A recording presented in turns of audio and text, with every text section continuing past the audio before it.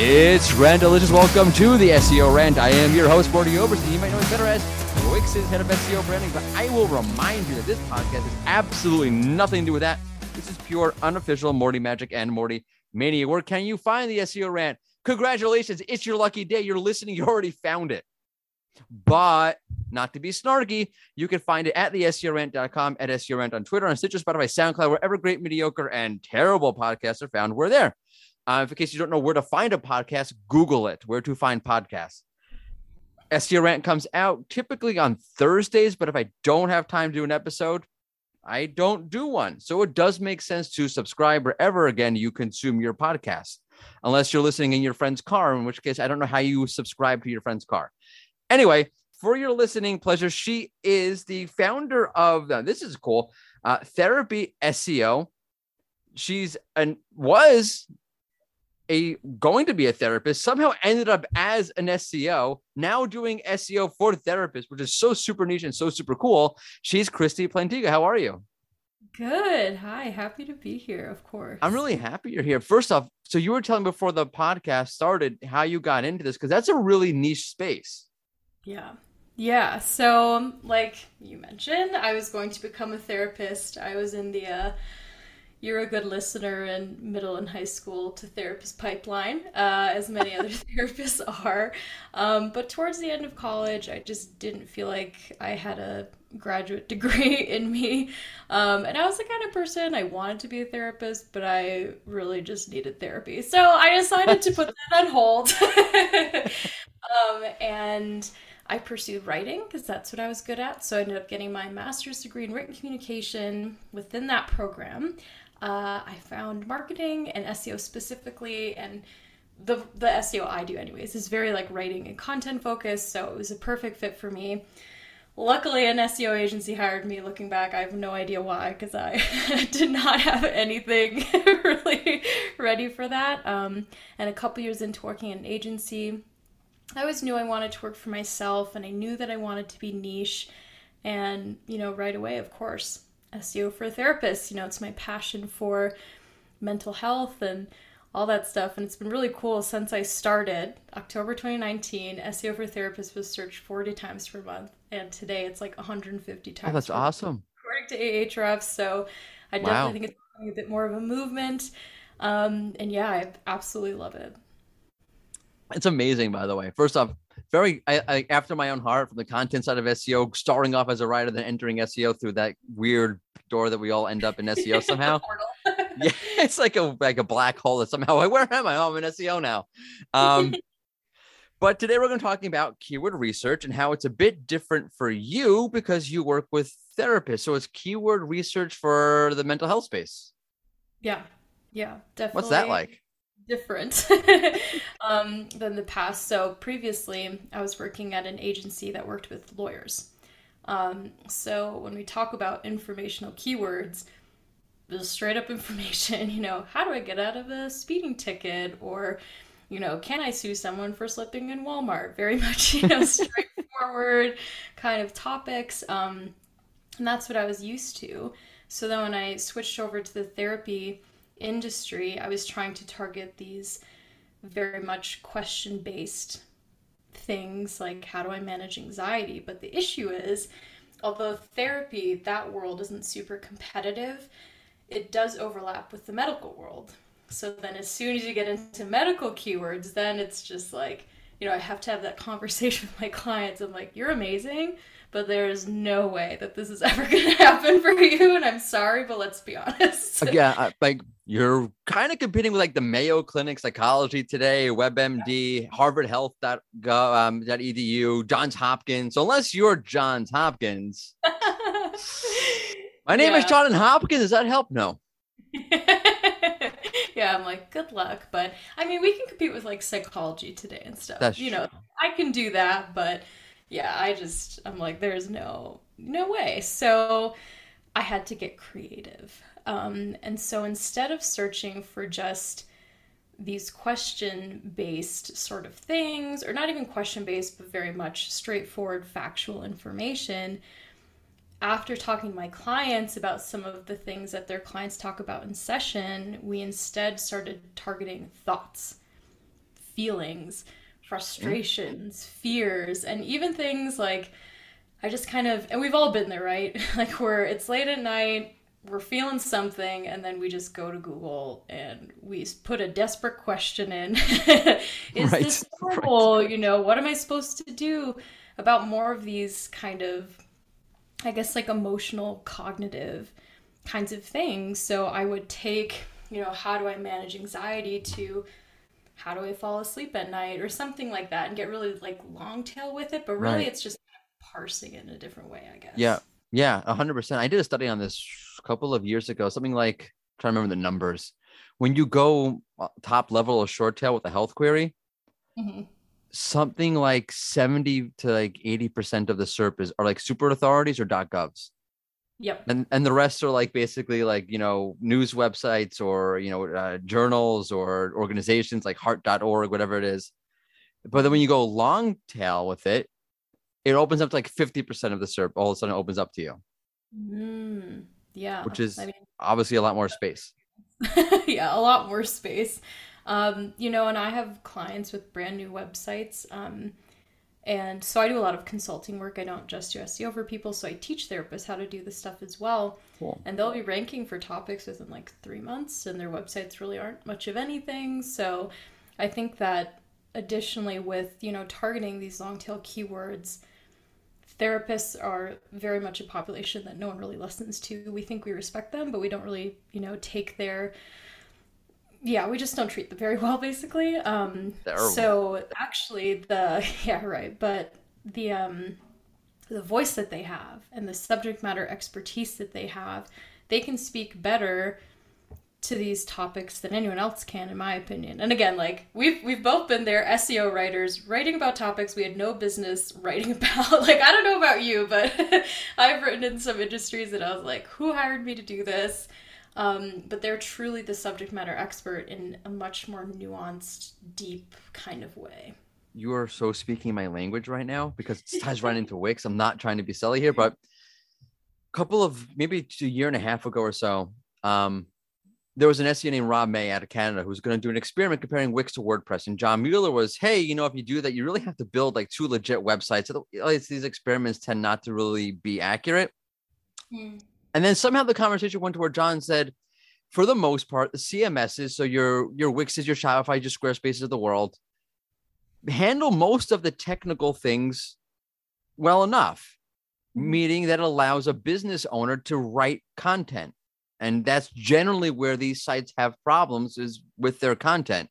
So let them use a self-hosted, not a self-hosted CMS solution. Let them go to a closed CMS so they can write content. Because, and this is what I think is like so accurate about what you're saying, some content marketing agency in Nebraska somewhere is not a content expert on whatever topic you're dealing with. What they're doing is they're going to Google. They're saying, oh, you know what? I can do that slightly better. We've all done it, you know? I'm not crapping on that, but I'm absolutely crapping on that. And the problem is that there's actually a content shortage. If you look at some of the things Google said around the product review update, you can kind of like read between the lines what John's saying. Like there is a shortage of legit content. Well, Google says, yeah, we found 4 million gazillion results in 0.3 seconds. Only like 5 of them are not fluff or top level or deep enough or not deep enough. Scratch the verse. I don't know. Most of the content is out there is not great. So yeah, while there's a ton of content, there's a gap for good content. So having someone like you working with a small business or an SME or a therapist in this case, letting them write that content and focusing them where they should be writing, they are the experts. Let them write it. Yeah. Yeah, absolutely. So I kind of use this approach to them. So a lot of my business right now is just teaching, because therapists can actually be very good at SEO. I sometimes am like, is she better at SEO than I am? Because they do so well. So, but how I teach content, because a lot of them get kind of choked up and they're like, well, I'm not a writer. And I'm like, did you go to graduate school? Of course you're a writer, but whatever. Like, we'll deal with that another time. But I teach them this approach where, one side we do the research. We have our keyword. We look at, who's writing what. We look at the auto suggestions. We look at the, people also ask box. We also have this other side of it, which is 50%, maybe even more important, is I call it your 2 cents. And I say, if you had half an hour to sit down with somebody about this topic, what would you say to them? What would you be remiss not to mention that maybe other blog posts aren't? And it really just allows them to like be themselves and really get into that subject matter expertise space, because I find if there are too many restrictions in terms of SEO, since it is a style of writing, they choke a little bit sometimes. Yeah, unfortunately, but I do think it is getting to the point where good content does win. Like, we don't have to do a lot of optimization on page stuff for them to do amazing. No. So I think it is headed that way. I think it definitely is heading that way, because I think what's happening is that Google's like, it's the whole idea of machine learning is that it profiles what good content is. I do not usually quote John Mueller this often in a single episode, but John Mueller once said, on somebody's grave, it's going to be like, John Mueller once said that what they do is for to profile content, to understand content, they'll look at the way that content looks, sounds, and feels like for a particular vertical, and compare what they understand it to be to what you have in your site, which is basically what machine learning does. Like, we understand content to be, or good content to be, X, or a website that speaks of the topic in a qualitatively superior way to look, feel like, and sound like X. Does your site match up? So now language becomes far more important. If they can understand, like, if they go, let's say in this case, right, they go to mental health websites that are super authorities, right? So they go to, Harvard. How is Harvard talking about this topic? Now let's compare it to how you're talking about this topic. Wow, you're really thin. That's not good. We're not going to rank you.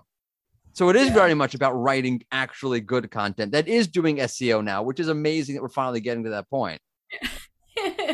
Yeah, it does. It's, it is hard. And I definitely, in terms of people just ranking because we have the skill set, that's kind of a scary superpower a little bit. But that is one of the reasons I'm pretty selective about the practices I work with.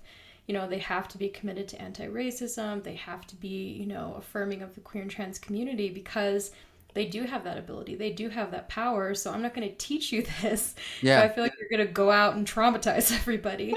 But yeah, therapists are great at SEO, which I just, I wouldn't have thought going into it, but they're amazing. Well, hopefully they're good at connecting with people. So right. That is kind of their job. Yeah. It always kind of reminds me, it's like when I'm teaching SEO, it's always this kind of tongue-in-cheek thing where, the Google says it's about user experience and good content, if I were to like summarize it in more of like humanistic terms, but I was like, but we can also do this thing to that image, so it's very much, it's like, how do you balance that? No, there's definitely loopholes or gaps in the system. Like for my very podcast I have on the homepage, best SEO podcast. Did I write this because Google thinks is it the best? Probably not. But Google has this gap where if you search for best SEO podcast, there's podcasts ranking in their carousel that it's called the best SEO podcast, and that's because there's a gap there. So I'm just going to capitalize on that. And look, there are things like, it's not to say that optimization doesn't matter. Things like page structure often matter. If you have your H2s and your H3s and your H1 obviously set up in a structured way, that's good for users, by the way, for the most part. Sometimes we go a little bit too overboard with the structure. So yeah, those things do matter, or having your images optimized certainly can speed up your page. And if you're in a tight niche, that could be a difference maker for Core Web Vitals. Most likely not, let's be honest. But all these things do matter. But fundamentally, the asset is content. People are going to websites not because your image is optimized, but for content, whether that be content about a product or therapy content. Yeah. And I think, just the constrictions that a long tail keyword provides are really, really important. I think for my clients, because what was the one that one of my clients had? It was like, why do I feel bad about myself? And that's a great keyword. Oh yeah, and there's tons like this, right? And she was just like, where do I start? And I gave the same advice I always do. If you had 30 minutes of your time, what would you be remiss not to mention?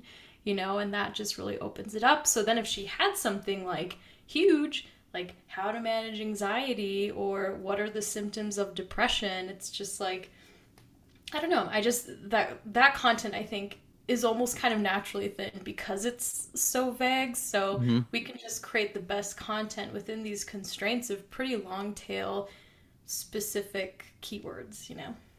What are some, I don't want to put you on the spot. You can say, I don't have it on the top of my head, but what are some other examples of this? Because it's always like, long tail keywords, target long tail keywords, but then actually targeting them. Mhm. It's like, okay. And what you get from the tools I found, not to disparage the tools in any way, is you get suggestions. They are long tail, but if you actually talk to real users, or if you talk to, say, a therapist who's really empathetic, they don't really align all the time to what actual people are really looking for, what they actually need. So what Yeah, are some so other examples, maybe? yeah, so I mean, I just take it from my client's mouth. We have an extensive kind of discovery call and we'll get a little bit of information about them, but for the most part, it's like I'm just asking them for keywords basically. I think after That's doing this for so long, I'm like, what's the fastest way I can get this done? So at this point, I just kind of go through the different kind of realms of a person's life, romantic, personal, family, work, and then we just kind of list these different things out. And sometimes they are too vague, and I'm like, it's not going to work for me, but maybe I'll do my kind of like long tail keyword tweaks sort of thing. But it totally depends on a client's niche. I do have some examples if you'd like to hear them. Yeah, absolutely. Okay, let's do it. So this is a client who works with young adults and college age students who are, very much high achieving. So we have keywords like how to stop stressing yourself out, am I taking on too much, how to loosen up, feeling let down by friends, dating the wrong person, how to deal with toxic parents. That's a really big one. I should Like some Google that family one. of origin. Yeah, popular topic, believe it or not. But yeah, That's so all amazing. sorts of stuff like that. Those are And those great those are pretty keywords. concrete. Yeah, those are pretty concrete compared to some of the other ones I do, but she just told me this stuff and I was like, all right, I'll find it. So that's where I kind of feel SEOs go the wrong route with this. Let's go to a tool. Let's go to Semrush, go to Ahrefs, go to Mangles, go wherever you're getting your keywords from. Go to the Mhm. SERP. But if a business owner is really empathetic and really, it starts really with empathy, if they're really in touch with the people that they're targeting, so they know better than any tool what their clients are looking for, what the people who are going to be searching for their kind of business are looking for, let them tell you. Because it Yeah. really starts with empathy. I think that I like to use a tool to sort of like refine it, or maybe touch on some Yeah. subtopics that maybe relate to it that they might not even have thought of themselves. But fundamentally, it starts with, I understand my audience and what they want. Mhm. I don't need a tool to tell me there's no search volume, but there is search volume for that.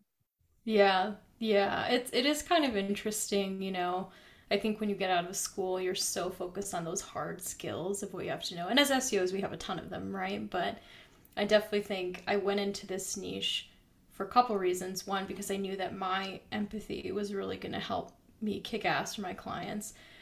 But also, I think just because I understand the mental health world, I'm able to just find those a lot more easily. So I Yeah. think if people weren't as psychoeducated, it would be a little tougher for them.